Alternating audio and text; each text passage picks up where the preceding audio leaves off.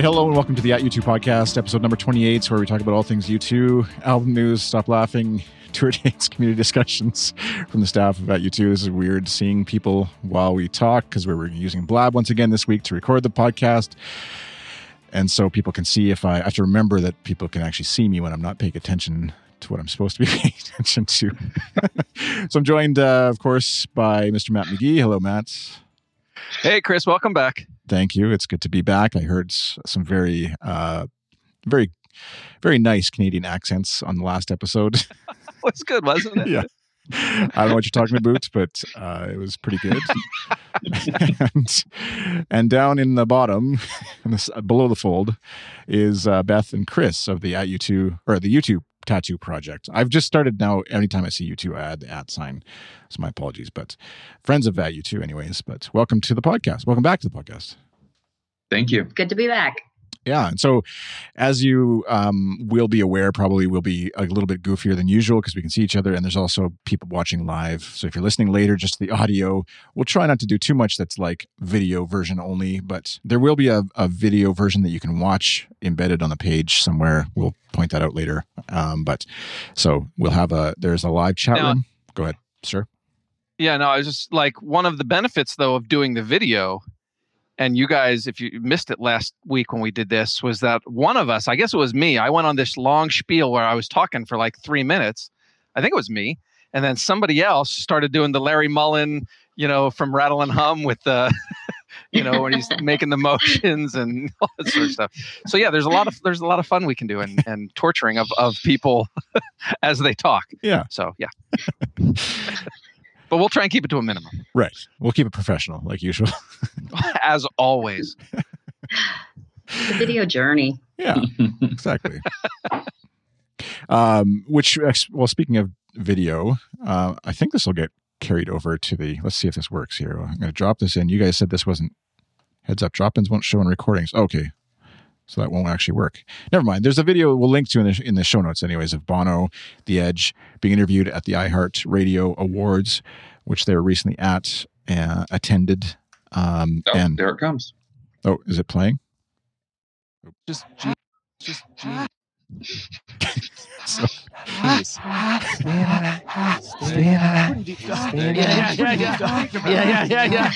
Okay. I'm hearing like 3 of them because all of a sudden all the videos started playing on my computer here on top of it. So anyways, the live listeners won't, or the recording later won't hear that, I don't think is what it told me anyways. So you'll have to go watch it yourself. But there's a 6-minute interview with Bono and The Edge by a nice gentleman in a funny suit. And interesting suit. But what do we think about the iHeartRadio Awards thing? We had this in the roundtable. We'll just quickly discuss this right now. Matt, what do you think? Who all saw it? I watched it. I suffered through it. Did you guys all watch it? Well, I didn't. I watched the U2 segment. Did not watch the rest. Oh, I'm so jealous of you. Even the U2 segment alone had like 8 cuts to Justin Bieber. And I was like, done. So yeah, it was not good. It was, it's just, I hate to sound like the old fogey, get off my lawn. And this is what I wrote in OTR on Sunday night. I just feel like such an old man when I watch these shows with all these artists, half of whom I've never heard of and have never heard their music. But it was so really, really, really dreadful. It was just terrible, the whole show. And so for folks who maybe, as far as I know, it's just a U.S. thing, iHeartRadio, or is it an international? I've never really heard of it. It's Clear Channel. Oh, okay. Right. It used to be Clear. Right. It used to be Clear Channel. So right. And so it felt like, and maybe this, I don't know if this is accurate or not, but it's like one of those made up awards to bring artists together and then to have an award show basically to advertise their thing, right? It's kind of. Yep. More or less. Yeah. I think that's a pretty good summation of it. It's like the 3rd year they've done it and hopefully the last. So I think this is going to go on for years. iHeartRadio is Clear Channel, wonderful at self-promotion. Yes, that's true. There's no argument there. Yeah.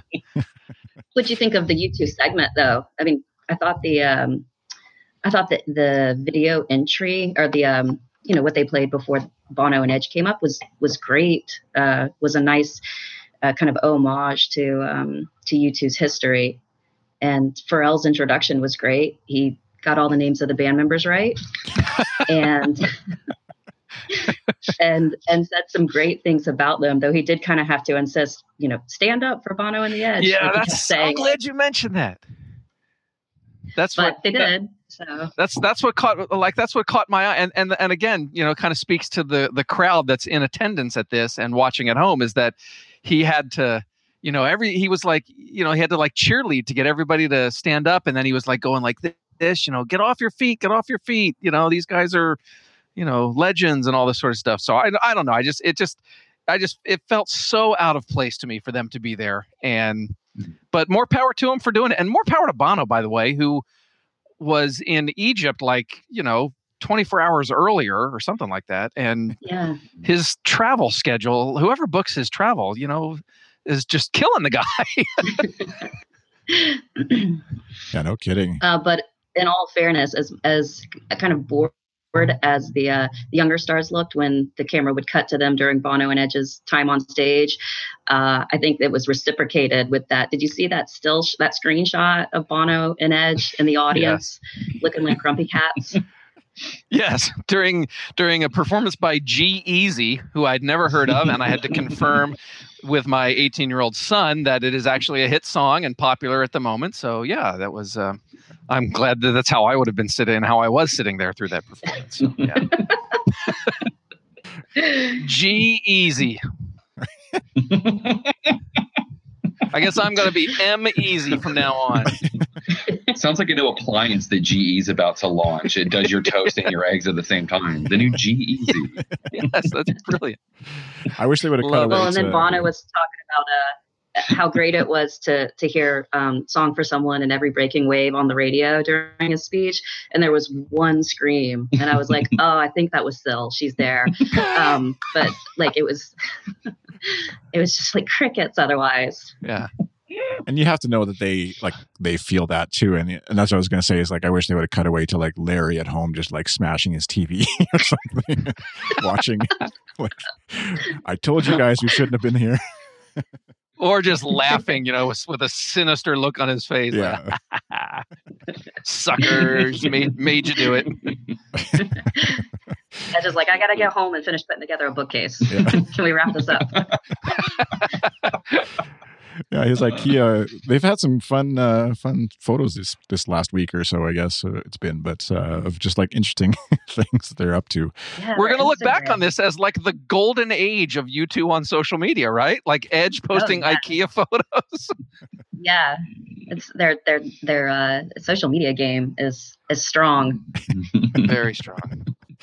Well, and segue that into Adam's little campaign that he's a part of, that's for mental health, the Mind Your Selfie, #MindYourSelfie campaign, promoting a series of mental health information ebooks that will be available to schools, colleges, businesses, and communities, which I'm guessing is just Ireland-focused campaign at this point anyways, but obviously with the internet it goes worldwide. And so as we heard on the couple episodes ago, there's a few Adam fans out there, so I'm sure they're also minding his selfies this week as he takes part in this campaign. But yeah, any thoughts on the Mind Your Selfie campaign and Adam's involvement there? What's he going to do? He's going to do something on Friday, like posting selfies all over social media. Is that what the thing is? Well, I think writing, wasn't he going to write? Is this? I'm assuming that's part of this. Like he's writing for British GQ. No. The writing thing is totally separate. The writing thing is for I should assume for GQ, the British GQ, and it's an art thing. He's like their arts columnist or something. Oh, okay. Never mind then. Okay. Yeah.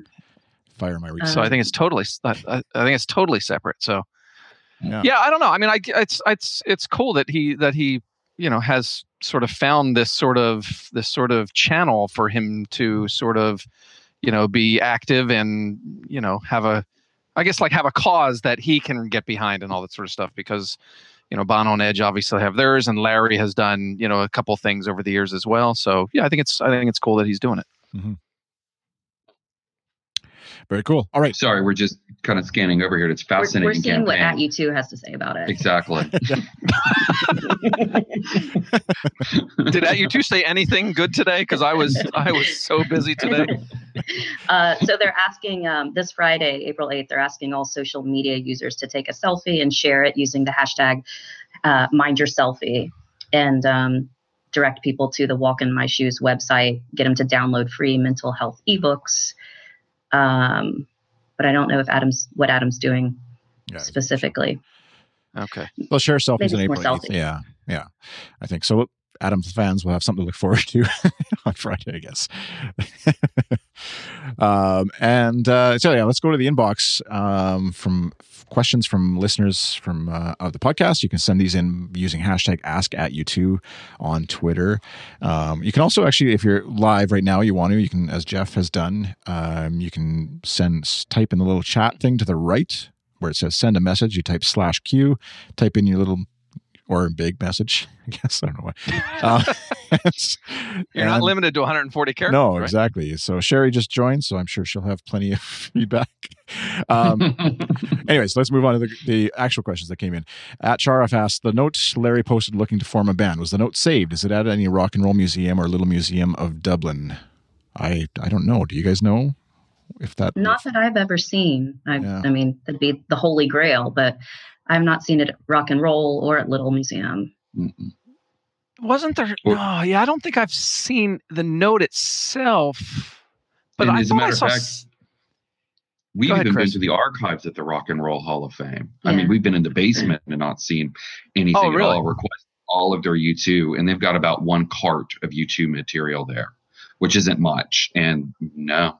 A lot of cool exchanges about the installation at the museum and how to hang the Trabants and stuff. But the oldest thing I've seen, kind of harkening back to their high school days, was that early shirt Larry designed that he's like screen printed in his shop class that has kind of the first U2 logo on it, which is pretty fascinating. It's not at the Rock and Roll Museum anymore, but I've never seen the note. I don't know where it is or if it, somebody saved it. So in the Blab chat, U2GW, our friend Jeff says it wasn't in the LMOD display at the Little Museum when we were there, and for some reason I think I saw something related to the note at the Little Museum, but I don't remember if it was the note itself or if it was just like a little display card talking about the note. But I seem to remember something, but I can't remember. And I would think if the actual note itself was there, I probably would have taken a photo of it. So, or stolen it completely. if Matt just pans his camera to the left, you'll actually see it hanging there. He just doesn't want to have any incriminating evidence on the podcast. It's pinned. It was hanging above the fireplace next to the McFisto statue. Yeah. How do I turn my camera off on this thing? All right. Because I think Chris you're all smart enough to take over my camera and move it around. Don't go that way. At Not Mason Merritt asked, so what do you think U2 makes of Muse and Coldplay taking so much inspiration from 360 and IE for their current tours? I'm a closet Coldplay fan. Are we allowed to admit we like Coldplay on the U2? Sometimes you get angry. Okay. Yeah. Anyways, but I've definitely seen come out of the closet, Chris. Exactly. The Coldplay closet. There's a title for you. Definitely Chris Martin has been like a huge unabashed fan of U2 and Bono. And so sometimes it feels a little bit too on the nose, his like inspiration, from U2 or whatever, the way he's trying to like get Johnny Cash to sing a song for that he's written and stuff, and sort of following the exact path that U2 took. And I think they've strayed from that a little bit, but I haven't seen any of their current tours though. So I can't speak to how much inspiration or theft, but either of you guys, folks? I haven't seen Coldplay live. I saw Muse live when they opened for U2, and their stage sure looked similar. That's weird. Oh, come on now. but otherwise, no. They were under this four-legged thing, right? I wish U2 would steal some stuff from them. Like Coldplay, don't they do the cool light up bracelets like that are in sync with the entire crowd and with the band? I think that'd be fun. Oh, right, yeah. Yeah, it's and I haven't seen. I think I saw a Muse video or something like that, and I mean, people have said that before, that Muse and Coldplay and even some others, borrow stuff from U2, and that's probably true. But at the same time, U2 is not the first band to have TVs on its stage, right? Zoo TV. Go look at Stop Making Sense with the Talking Heads. The inspiration for all the messages during the flashing messages, that was all from an artist named I think it's Jenny Holzer or something like that. So I think we're always because people comment on Facebook and I read the comments on our Facebook page, or they tweet at U2 and I read that, and there's always a lot of these guys are just copying U2, but U2 has copied a lot of people over the years too. So it's all, I think it's give and take is what I guess I'm trying to say. And there's kind of like it's not like U2 is the only artist in music that's ever had original ideas. So yeah. Did you notice that iHeartRadio catwalk heart? Very elevation. Yes, it did. Right. It looked exactly like the Elevation Tour, didn't it? I was hoping they'd start chasing each other around. That's just in the U2 fanfic. All right. Hawkmoon 13. Wow. I have no idea. I just assume it's out there. And out of the closet. Yeah. In that special Adam Facebook group. At Hawkmoon 13 asks, during the 360 tour, Bono rapped at the end of Sunday Bloody Sunday performances. What was he rapping? I forgot to go back and look or listen, but any idea? What tours? I don't, but Ross Perry from our staff, I think, is still in the chat. Ross, do you know the answer to that? What did he rap at the end of Sunday Bloody Sunday? And actually, Ross, if you want to join in, just feel free. We'll come back to that maybe if you feel comfortable enough to join in for a brief moment. You don't have to stay for the whole show. If you have a camera and stuff on your laptop, that would be fine as well. Or even just audio. That's different from his rap after Moment of Surrender, the one that's life is short, but it's the longest thing you'll ever do. That's not what we're talking about, right? I don't think so. Right. No, there was something else at the end of Sunday Bloody Sunday. It was I don't remember exactly what he said, but it was something related to the whole, and it led into I'll Go Crazy If I Don't Go Crazy Tonight, the remix. So yeah, I don't remember what the rap was though. Yeah. All right, with Ross is out there, click the call in, I think, button or whatever it's called there, and join us. So we'll come back to that if we can. But at Lyronholic, something like that, the band have a lot of Bono-centric songs. Do they have any songs regarding the personal lives of other band members? They're sort of like inferred or implied, but yeah. What, Beth? Isn't Love Is Blindness Edge inspired? Yeah, that's what I was sort of thinking. Like the whole Actung Baby has been talked about as part of it is like about Edge's divorce and marriage breakdown and that kind of stuff, right? Is that what you're alluding to? So yeah, So Cruel too. I would put in that same category. I don't know if they've ever have they ever specifically said this is written about that situation, or have they just said that the situation sort of inspired those songs? I don't know, but yeah, it seems like in From the Sky Down. I think Bono talks pretty explicitly as Edge does that guitar solo for Love Is Blindness. I can't remember how directly he does talk about it, but I definitely came away with the sense that that song especially was tied to what Edge was going through at the time.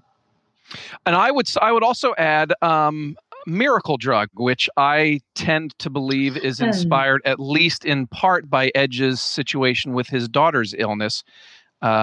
Right. I think it's very intentional that Edge sings that portion of the song about science and medicine. I was a stranger, you let me in. And that was right when he was getting very active in that whole, all the things that he's active in now in terms of medicine and research and all that sort of stuff. I think that would be another one that, is not Bono-centric. Yeah. And there's other songs where fans have sort of like Drowning Man was, allegedly maybe about Adam or something at one point or whatever. And not that the band themselves explicitly said that or whatever. But yeah, I could think what they're getting at too is like, where Edge would almost have written more of the song itself and be more autobiographical. Yeah. But in the same way that a lot of Bono's written songs are very much explicitly about his father, his mother, his, et cetera, his life. So, but I mean, he's the main lyric. He's the main lyric writer, right? That's what I was going to say. Yeah. So, not a lot of Larry songs, I guess, is what we're getting. Larry, there'll be a new one. There'll be one on the next album called FOAD. iHeartRadio, FOAD. Yes. Follow-up question from Lyron Hollick.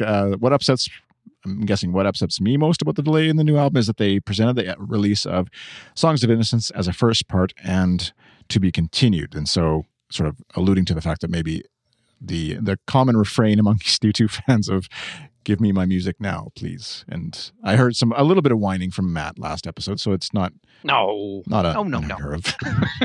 Where's my album? Guilty as charged. Yeah, I listened back to that and I was a little embarrassed by my reaction. So maybe we'll just delete that podcast. Can you delete things, Chris? No, not from the internet, no. Dang. And Matt, just for anybody who listened to that episode, Matt specifically requested that I add Sleep Like a Baby to the show, even though he... No, I did. No, I did not. This is not true at all. I'm good with delay. I am still reconciling expenses. Right. Yeah, me too. So take your time, boys. Yeah, I need a few more. That's kind of how I feel about it as well. If it's because if they did a new tour with a new album, I'd be like, oh gosh, I gotta go see all the shows. So if it's going to be tour that with this album that we already have, then I'll be like, all right, I'll go see a couple shows maybe. Right. Chris, Chris, you need to go see a show. Yeah, I do. So if anybody needs a podcast edited, come talk to me. As long as you have money to pay for it. There's lots of people who podcast who don't have money, just like me. Okay. At U2Com Sherry, not sure who this is. Yeah, I don't know. Asks, how many frequent flyer miles do you think Bono has currently? Round it to the nearest million. So maybe in the chat room, if your folks can send a little message at the bottom and put your guesstimate in for how many frequent flyer miles, and whoever's closest. You say zero? He doesn't collect them? He flies private jets, doesn't he? Yeah, isn't there some? Don't we think he flies private jets everywhere? I would. He sings that he does. He sings that he does. Right, he sees the fighter planes from his private planes. Right. No, I know that for the IE tour, they rented a jet because they had it made over, and then they leased that jet out when they weren't using it to standby airline companies. I forget who they rented it through. Right. Weren't there some sports teams using it, Chris? Something like that? Yeah, there was some sports teams were using it, and then there was a couple of BA flights, British Airways flights that got dumped or canceled. And so the company that actually owns that jet sent it to go do quick ferry flights over for commuter flights where they needed a leg filled. Gotcha. That'd be funny. Unfortunately, Alaska Airlines never used that jet for flights from Tri-Cities to Seattle. I never got that lucky. I think the Gators used it. Yeah, the Gators used it. Yeah, the Florida Gators used it. That's right. Oh, nice. But Bono's such an innovator. I thought he was teleporting by now. Yes, that's why he wins awards. That's Elevation Partners' newest thing they're coming out with soon. VR, skipping VR and going straight to teleportation. All right. So for the roundtable, we want to discuss the fan survey. No, they're traveling on the experience bus. Yeah, right. cross country in the bus, taking it back to the original U2 tour.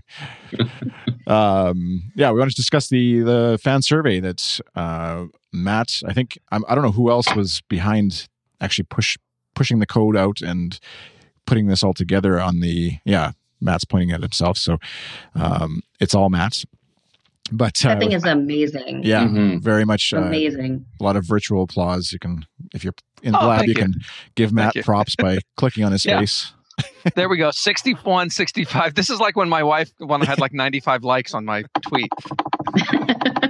There you go. You can hear Chris's 91. Keyboard. Look at that. It's awesome. Yes.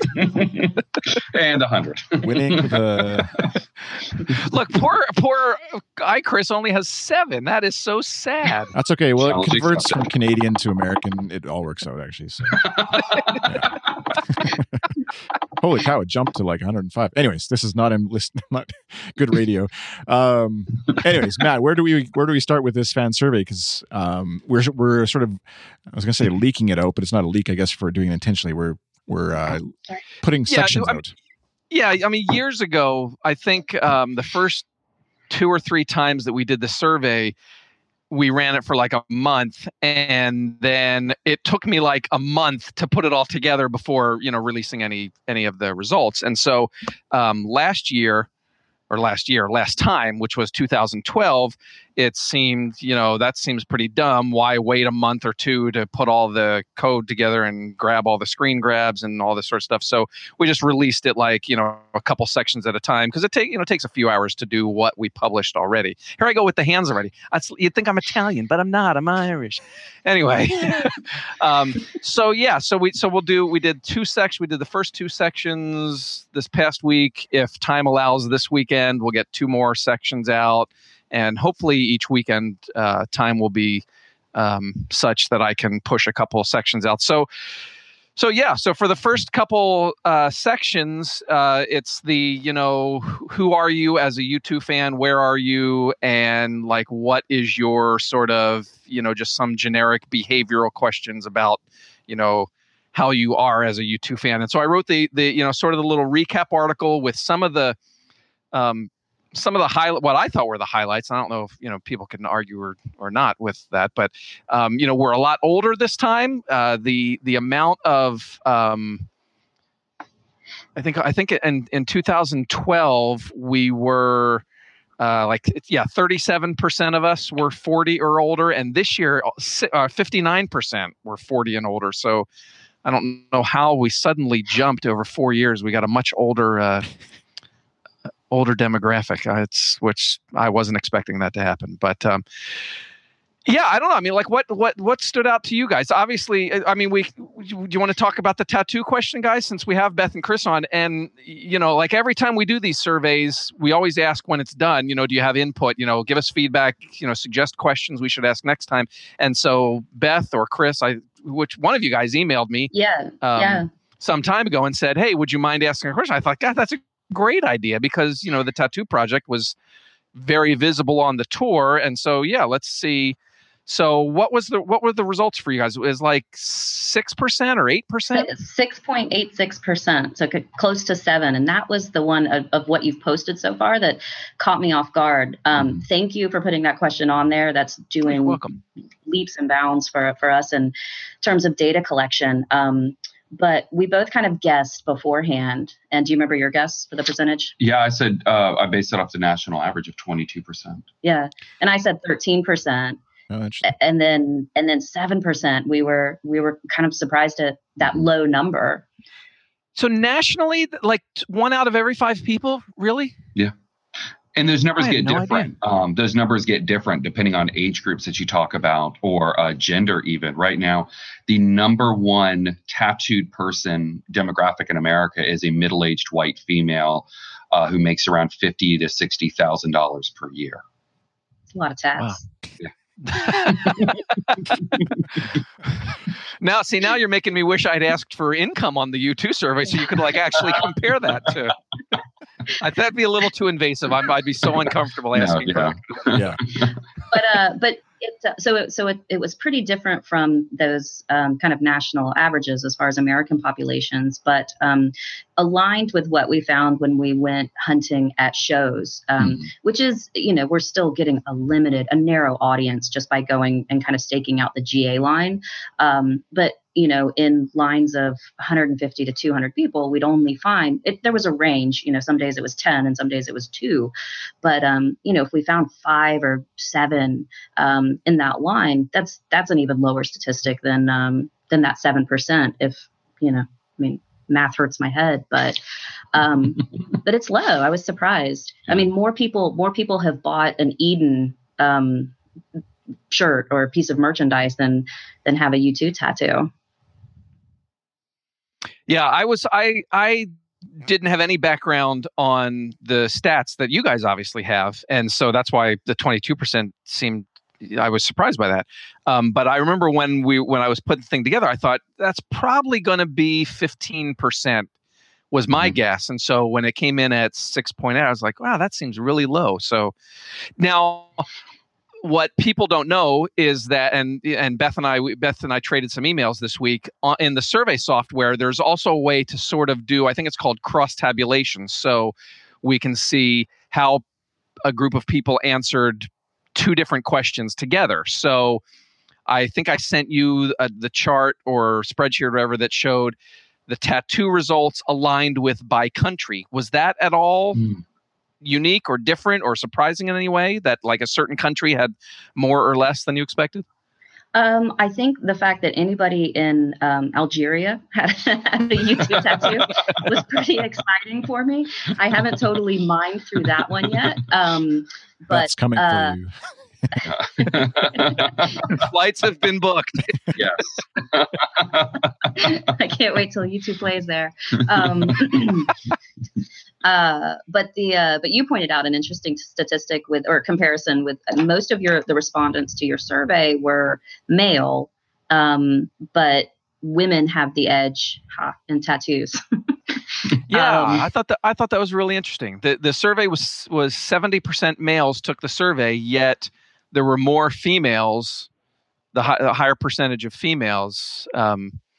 It didn't follow with the overall survey trend.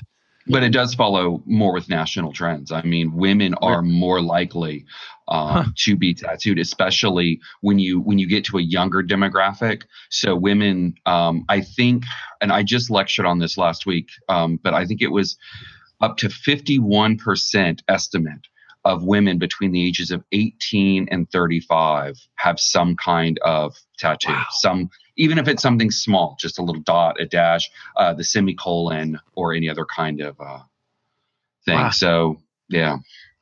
Chris, the Canadian numbers are pretty low. Yeah. I was just looking through that to see where are we here? Where is it? 7.4% Canadians. So, I mean, we're still getting internet up here and digging out of our igloos, so just give us a chance. There's also been an ink shortage, hasn't there? So yeah. dramatically skewed the numbers. There is, I was going to say Ireland only 3.75%. So I mean, yeah, that was interesting. And you sort of wonder sometimes with this, and like I know Matt, you like any sort of thing like this. There's always like, well, if you did it this way, what would happen if it was like 5 questions and you just had to say your country and do you listen to U2 or whatever, would there be more responding because it's just not as long or whatever? And so then, and you'd be able to pull, if we had lots of time and data scientists working on this somehow, like Google Analytics tying into this and seeing, all that kind of stuff. But it's just for fun. So relax if you're about to fire up an email. No, but that's a good point. Because I remember when we did the survey the very first time, it was 100 plus questions, I think the first time. And there was a lot of feedback from people like, this is ridiculous. I'm not going to sit and take 100 questions. And so, we've thought over the years, should we scale it way back? And every year, like the Chris, you might even remember the emails that we traded before we did this one. I'm like, can we delete a bunch of these questions? And so we had arguments, like I want to delete this and I want to delete this. And so we scaled it back. I think we deleted like 10 or 12 questions, but then we added another, 6 or 8. So it never gets, I'm very conscious of the fact that it's an incredibly long survey to take, but I just, I'm amazed that we get 3,500, people that actually respond to it. It's, I think that's phenomenal. So U2 GW brings up a good point that who's going to see a Canadian's tattoo?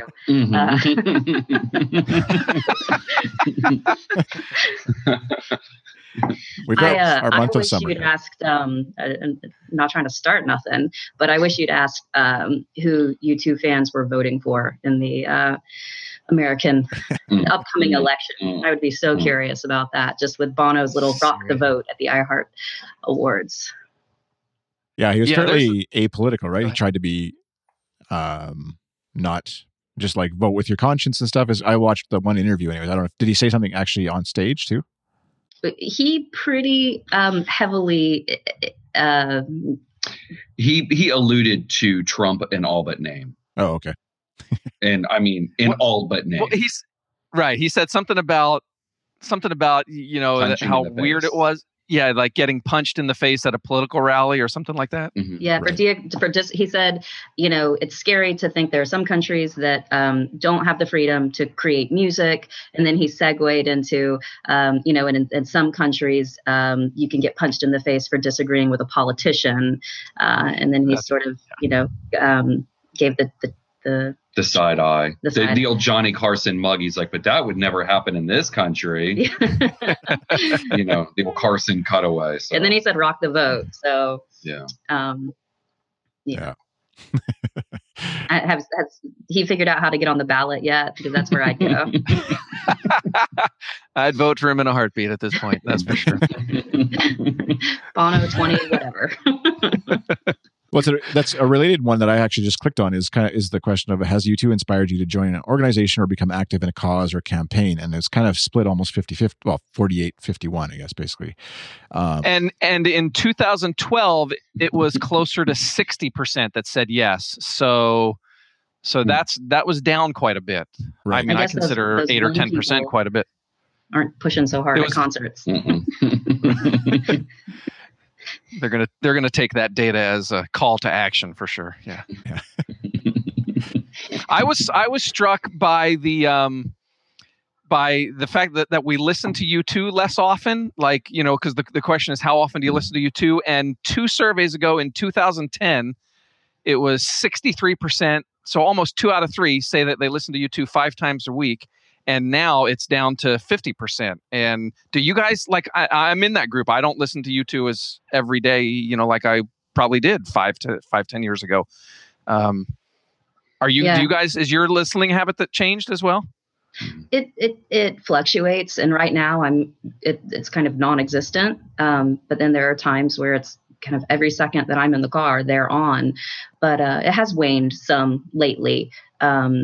Yeah, I have to say, after 19 shows in a 4-month period, kind of needed a bit of a breather from, it's amazing and enjoyable, but 19 shows in 4 months or 5 months, I needed to kind of give my ears a little something different to chew on before I could go back to it. And I've started to now that, we've been off of it since Thanksgiving, I think, so I'm starting to put the discs back in on roll. I have an hour commute each way every morning. And so I'm starting to put them back on now in the rotation.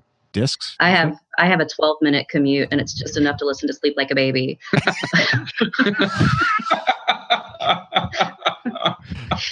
Worst commute ever.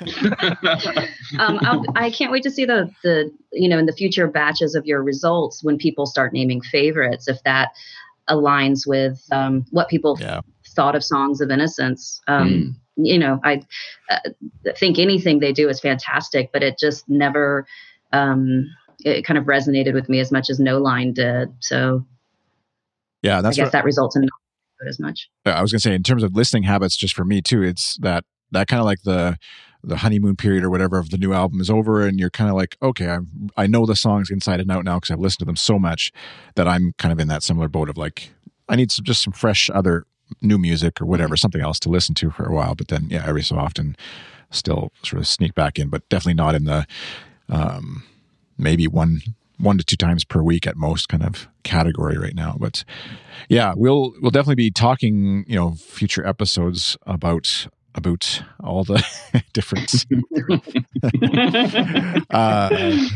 future. Because how many segments are there, Matt, that we're going to be sort of breaking this up into? There's like 9 sections, so it'll probably be released in 4 or maybe 5 groups, depending upon how time and all that sort of stuff. Yeah. So, and the last one we'll wait until the new album comes out, right? Is what we're doing. Yeah, I'm pretty sure we'll be finished before they're finished with an album. We're still in the weeds of the fan survey, so we are in the weeds with the fan survey. I think very much so. Yes. Just polishing it. Yeah. It's in the polishing stages now. We got 50 songs. We have more than 50 survey questions, that's for sure. Where did you guys, I'm curious, I think we've talked about this probably when you guys were on the show, but when did you guys become a U2 fan? Because that one's kind of an interesting sort of breakdown as well from what I see. Like the question was asked as what era did you, or what year did you become a U2 fan? And most prominent one is 84 to 90. So that sort of that period, but where do you guys fall, Beth and Chris? For me, it was Octane Baby. I was 13. It was as that album came out, and like a lot of people familiar with radio hits and some of their previous, singles, but it wasn't until Octane that I became aware of them as a band, and then it, just got ugly from there. And I'm looking forward to hearing Chris's response to this question. Me, Chris, yeah. So I was very familiar as a radio DJ, so I know all of their hits, but and I enjoyed like Octune in high school and Joshua Tree, but wasn't really a huge fan until I was forced to go to 19 shows, and now they're all I listen to. No, I enjoyed their music, but I never considered myself a major fan until I would say about 2-3 years ago, and then kind of just gave them a second look. I played them on the radio all the time and just kind of spun their hits and then moved on. And then once I started listening to some of their B-side stuff, that's when I really started appreciating them a lot more than. Oh, interesting. So yeah, in the survey, you would have said 2009 to present is when you quote unquote, that's when I answered it. Yeah, yeah, which is a 5% of the survey. Which typically just using broad strokes would be like, oh, that's got to be the young people who are just finding U2 or whatever. But yeah, there's obviously my mom didn't get into U2 until she had the album dropped into her iPhone. Oh, really? Yeah, she was also a DJ for a while, and she, heard the radio hits, never thought much of them, and then got the album dropped in her iPhone and was like, oh, wow, they're actually not bad. And so now she's gone back and starting with their older stuff as well. See, that would be, I don't know. I mean, you can do a million, go back in time and do this again or whatever kind of things, but like to know because the way the album dropped obviously was very controversial and interesting, and to find out if there are people who, I don't know how you do this, but like who didn't really know U2 that much back then, but because of the way they just got this album for free in their phone, actually was a changing moment for them and sort of followed this band now because of that. Because often all I hear about is all the tech nerds complaining that U2 invaded their iPhone and et cetera, kind of jokes that way. And I know obviously U2 fans were really happy to get it, but yeah, the other folks. You know what's really funny? I don't know. Can I share this? I don't know if I can share this. Anyway, I do this once a month or so. I just go to Twitter and I go to the search box and I type U2 album phone. 3 hours ago, some guy named Chaz, I'm still working on getting that U2 album out of my phone. 11 hours ago, I still cannot get this stupid U2 album off my phone. 12 hours ago, I know I probably missed this bus, but how the hell do I get this U2 album off my phone? And this is all it has been 18 months, you guys. 18 months. We should set up the @U2 as a little Twitter bot thing where it goes back and replies to people and says, "Here's how you do it, but you might want to consider listening to Sleeps Like a Baby Tonight." Or anything. But it's still 18 months later. People are still talking about this. Oh my gosh, I love it. And the one guy I just looked here too. Is it when the preloaded U2 album starts playing on your phone and it's a photo or maybe of him or somebody rolling their eyes, just like, oh my goodness, like this is the worst thing ever. I've deleted the U2 album off my phone 4 times now, and I'm just about ready to completely give up on life.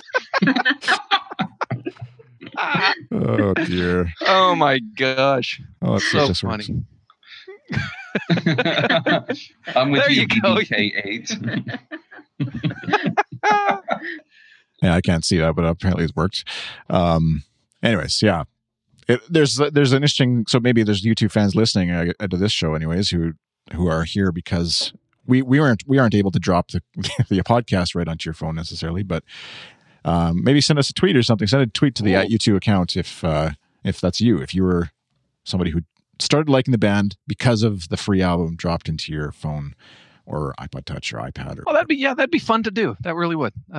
Maybe there's nobody. Maybe there's somebody. Well, Chris's mom. That's one of by the way, that's one of the questions I think in the very last section of the survey was we asked, did you like it? Did you love it? The way they released the thing. I don't remember what the results are. So but that'll be coming. Stay tuned. In a few weeks. Stay tuned for more. I agree with Mrs. Mullen Jr., who just commented, maybe SOE will come with an SOI removal app. Exactly. How do we give Mrs. Mullen Jr. props for that? You can fave it or the star, whatever that does. That's brilliant. All right. Anything else from the survey to discuss? Anything worth mentioning? It's the only other thing that I called out in the article was U2.com membership way up. When we did it in 2012, it was 45% said that they are paying members of U2.com, and then this year it's 58%. And then for the first time, I set up the survey so that if you said yes to that question that you're a paying member at U2.com, you got a bonus question that nobody else saw. Oh. And so we asked, what's the number one reason? What's the main reason you're a U2.com member? And where's the result of that? It was like 80. Hold on a second. Hold the phone. Paul, here we go. What's the primary reason you pay to become a U2.com member? And it's 81% do so for the ticket pre-sales opportunity. One fan said that their main reason is because they want the 25% discount for merchandise. And 2 fans said full access to the Zootopia message boards. What's that one person buying at the gift shop? Right? Must have been one really expensive item that they needed that discount on. Yeah. I have to say that I fall through the cracks on that question because I don't know, maybe this is more common, but I'm a member, but I didn't pay for it because someone gifted me a membership.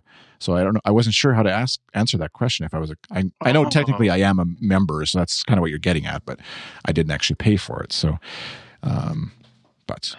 anyways, it's not like I hadn't thought about that, but anyway, yeah, we always talk about, there's always a lot of talk about, are they going to offer pre-sales and, the whole issues that they've had in past years about, the ticket situation and all that sort of stuff. And so I'm glad to finally have a number on, why do people pay for U2.com? And not surprisingly, that's the overwhelming reason that they do. So I was going to make a comment too that like when you started at the beginning of talking about the survey and how much data you're collecting and all that kind of stuff, the conspiracy nuts out there might think you're in cahoots somehow with U2 and there's like some like stats, analytics, marketing genius thing that's going on here. You work in search engine marketing, so probably you're like deviously selling this back to U2 for millions of dollars. No, but every time we do the survey, I start to look at the results, I'm like, man, the band should see this stuff. This is like such incredible research for them.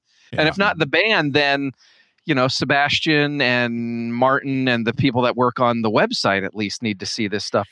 I think it's incredible data research. So I'm not giving them any behind the scenes access to it or anything like that. If, they can look at it online as well as anybody can and see what they need to see. So, it is. I don't even email them to say, hey, by the way, we published our results. I'm just going to assume that, if they are interested in seeing it, they'll find it. But yeah, it is. It's incredible. A lot of these questions are really incredible, especially when you get to into the later sections about, songs that maybe fans would like to see dropped from concerts and favorite songs on albums and all that sort of stuff. It's, I think it's fantastic if I was in the band, I'd love to look at this sort of stuff. Bono was definitely online looking at that going, gonna keep it in just because of that. Yes. Damn it, we're going to play Pride every night. Exactly. We're going to open and close with it, different versions.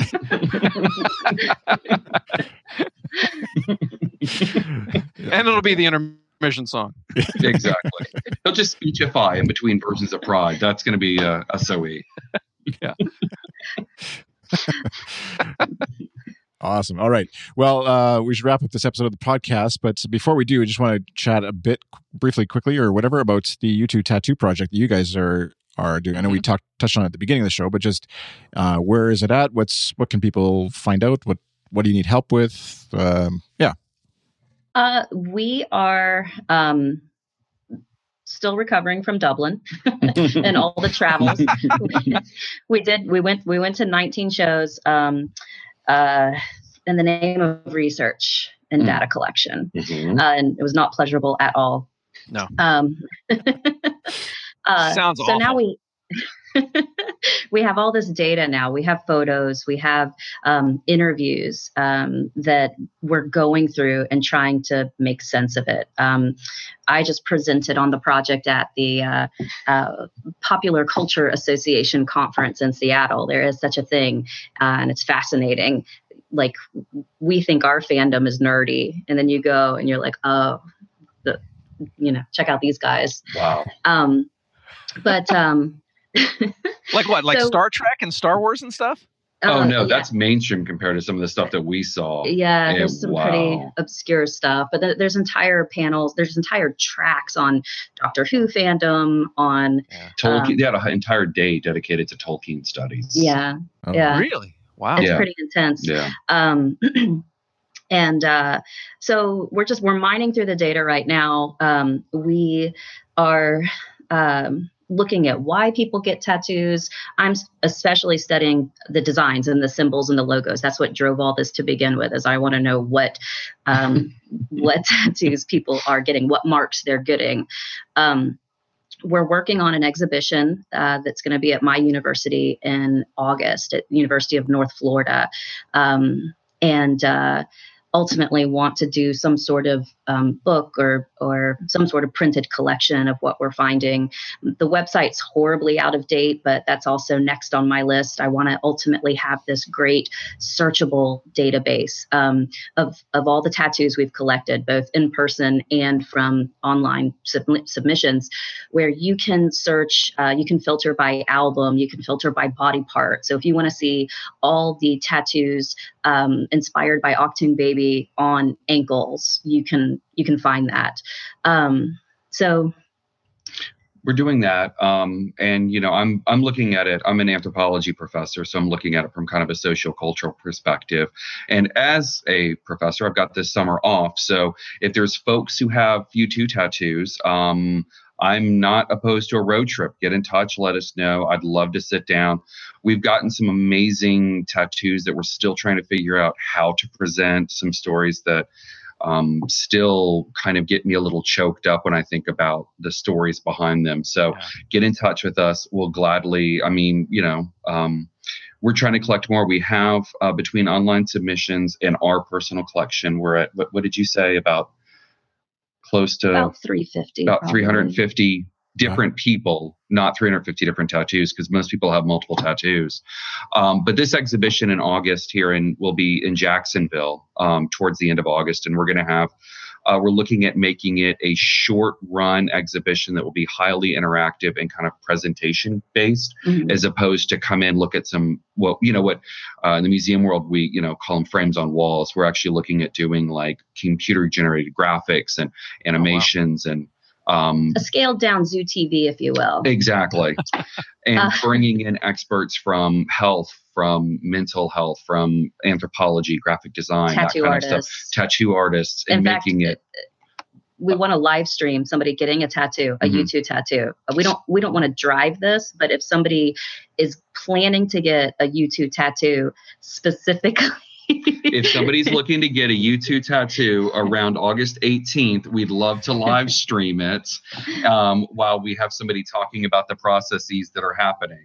If anybody's looking to get maybe Sleep Like a Baby lyrics done on their lower back, I might chip in $50 out of my own bank account to help that. Yeah, I think we should have a fundraising campaign, not to pay for Matt's tattoo, but to go to charity or something. But yeah, that out of that Matt would just be guilted into getting some sort of tattoo. You guys are trying to ruin my marriage, is what you're doing. But it's just fun. We've collected so much stuff, and the stories really took over this project fast. I thought it was about symbols and artwork and designs and finding some official, unofficial logo, but the stories took over real fast, and it's just become a study in fandom, and it's fantastic. And we're grateful for everybody who's shared their story and their body with us. Yeah. Yes, thank you, by the way, to anybody who has helped us. Thank you so much. And how much we've learned about body modification and, some of the stuff that we're finding out. I'm talking with other professionals who study bod mod, and they're surprised by kind of what we're finding. So thank you very much. So I can't remember if we talked, I probably asked something like this on the last time when you guys were on the show to talk about this, but like, what was like you're saying, like things you found out about, what's sort of the weirdest, or like, and I mean that in the like loveliest way, the weirdest like tattoo related, YouTube related thing you saw on the tour and you're throughout this project.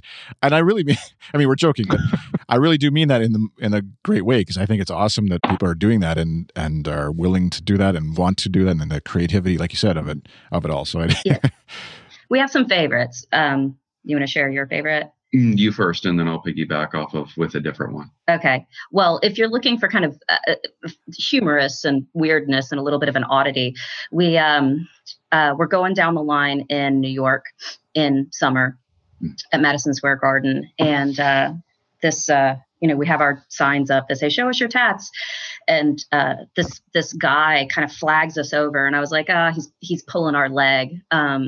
A little Seth Rogen-esque looking guy. Yeah, but then he lifts up his shirt and reveals his belly, and he's got a tattoo of Fly era Bono on his stomach. And the story was that when he was a teenager, when he was 16, he got his girlfriend's name tattooed on his stomach, and the young love did not last. A couple of years later, he's 19, needs to kind of get rid of this. His current girlfriend's not a fan of it. And he thinks, what is permanent? What is permanent in my life? And for so many of us, it's Bono. And so he got the girl's name covered up with this portrait of Bono. And the gentleman has, as we all have, gained a little weight over the years, and his waistline has expanded. And now Fly Bono looks kind of like a mix between Jimi Hendrix and Jeff Goldblum from The Fly. Yeah. Right? Yeah. Big Goldblum. Like he's got an afro. That's awesome. Kind of well, he makes that Dan Aykroyd kind of cone head afro thing happening. Yeah. But it was great. And it was, it's just a funny story. We've had some heartbreaking ones, and across all of them, in terms of figuring out why people do this, it's a lot about agency and kind of taking control of your body. And, I just think it's such a testament to you too, that people go, what's the constant in my life? And it's not always love, and it's not always, family members, but it's this band and this music, and that's just overwhelming. If I can jump in, I'd love to answer Nancy's question. Yeah. Do you want me to talk? Yeah. Do you want me to talk about Sarah? Sure. Yeah. So for me, and this is the one that still kind of gets me, Nancy here asks, were most of the tattoos in memory of someone? And yes, most of them have something to do with a memory. And, we've got hundreds of memory ones, but the one that always jumps out at me. So my background is I was a journalist. I covered 9/11. I was right in the thick of it. I've seen lots of stuff and, kind of hardened toward that. But we were in Toronto. And this younger girl, she's in her mid-20s, has a heart and suitcase right on her back. And it says, I know this is not goodbye. And I can't tell you how many hearts and suitcases we've seen with some kind of lyric mantra. So I'm snapping away and not paying much attention. And then she goes in to tell the story of it. And she had twins, and one of them didn't make it past about 7 weeks old. Wow. And that was the only way she could get to sleep at night, was listening to U2's music and holding the still living 7-week-old, listening to the lyrics. I know this is not goodbye. She's Christian, believes that she'll be reunited with her child someday, and that her family will be back together in heaven, knowing that this moment is not goodbye for her. So something, Heart and Suitcase, which I can't tell you how many, several hundred Hearts and Suitcases we've seen. It's possibly the most frequent. Yes. We have 3 contenders, but yes. it's up there. But when you start getting what that icon represents, and that's what we've really found, is that fans appropriate the U2 imagery for their own meaning completely out of the context of what the band or any marketing agency ever intended for it. And they kind of find something that they think works for their life and completely appropriate it into something for themselves that's outside of fandom, outside of the band, outside of all of that. Yeah, well, that's beautiful. Yeah, it is. Yep. And so the site, like you mentioned, Beth, you're obviously I can only imagine the amount of material and media and stuff you have. Are you talking like you have written stories, audio stories, videos, all of the both? All of it. We've kind of been accumulating it every way we can. When we go on site to the concerts and can interview people in the line or getting to the arena, we audio record the interviews while Chris has been documenting them with still photos. We've just recently started videoing some of our interviews. In Seattle, we got to meet up with Riley, who was the blue-haired girl who got pulled up the first night of the Innocence and Experience tour in Vancouver. She's got some tattoos. We got to talk to Nancy, who's a breast cancer survivor who got some U2 tattoos over her mastectomy scars. And so we videoed those. It's audio. It's written stuff based on the online submission form. Mm-hmm. And if people go to the website, u2tattooproject.com, there's a form there. They can upload photos to, they can kind of share their story. And for some people, it's brief. I've loved U2 since I was 12. And then other people, it's paragraphs. And I love reading that. I love finding the story and finding out why. So we're approaching it from every angle. We're kind of backlogged on data, but we share sporadically over our social media outlets. And ultimately, it's going to be brilliant. And yes, Justin Kent says you should fly Paul over from Spain. We've fantasy. We were actually just talking about that last night about could we get, because we Paul's shot the him guy who got on stage for City of Blinding Lights in the U2 HBO broadcast, covered in tattoos. And we shot him in Dublin. We shot him in Dublin, but Dublin, much like the Arctic tundra of Canada, was cold, and everybody's got layers and layers on. So we're inside, and the lighting's horrible. So we got his tattoos, but we'd love to shoot him in a real studio setting. And we just last night were like on kayak looking up trips to Barcelona, which is where he is. Wow. So. I had to shoot him in a mall food court in Dublin because that was the only place that had adequate lighting and was warm enough for him to disrobe. And it's mall food court, so I'm trying to Photoshop it. But we're not just looking at that. I mean, we interviewed Steve Averill and kind of talked to him about it. And we interviewed him for about an hour on film at a coffee shop in Dublin about what he thinks of these tattoos and what Steve Averill thinks about all of this. And we've released a couple video clips from that interview, and we'll continue to leak it out as we kind of get it. And Sean McGrath gave us some of his time, and he's fantastic. In fact, Matt, in talking with Steve Averill, I found out, which was to me this great little nugget about the Joshua Tree, the interior photo of this mysterious object in the lower corner. And I was like, this is amazing. I've got this great little nugget of information. And I just happened to go look it up online, and I was like, yeah, of course U2 has this from like years ago. It's a mirror, right? Yeah, it's a mirror that he carried, Steve Averill carried, so the band could primp out in the desert. And that blew my mind. I was like, oh, it's some sort of lighting thing left over. Bono's teleportation device he was working on. I don't know. But yeah, so the graphic design team was very generous with their time when we were over in Dublin. So we've got great stuff coming together, and we're now ready to mold the clay. So if you're interested in coming to Jacksonville in August, let us know. Or if you have a tattoo, I would love to come and see you, or we'd love to come and see you and shoot it. Yeah. So let us know. By then, I think Matt will. But do we know that we're going long here? But like I'm trying to remember, and maybe this is a dumb question, but do the band members have tattoos? They might. Well, Larry does. One does. Larry does. And it's the one we see on the cover of Songs of Innocence, which is why it's another sort of serendipitous timing of this project. So I have yep, there it is. There it is. Yeah, cool. And what's been really cool is seeing his tattoo get turned into a logo and a graphic for the marketing, and then get turned back into a tattoo. We've seen a few people with it, but we have confirmation that Edge does not have any tattoos. Mm-hmm. He responded, no, sadly, when I asked him. And then can't remember if we actually got to ask. Bono didn't answer, but Steve Averill in the interview said that he's only aware. Not that he's aware of. Not that he's aware of. He's only aware of Larry's tattoo, unless one of the other members have something that they've never shared with anyone. We'll check with the Adam Facebook group ladies to see if there's any Adam tattoos. There's definitely nothing on that part. Right. At least there wasn't. Okay. Just a cloverleaf tattoo. Late night. 11:56. Set it up. We have gone, wow, we've gone way over. Chris is going to have to edit the heck out of this. Log and cut. Yep. No, it all straight to tape and out to the listeners. Yep. No, that's awesome, and thank you so much for joining us seriously. Yeah, and sharing thank about you for having the project. Always a blast. Love you guys. Awesome. Love you guys. On camera and off.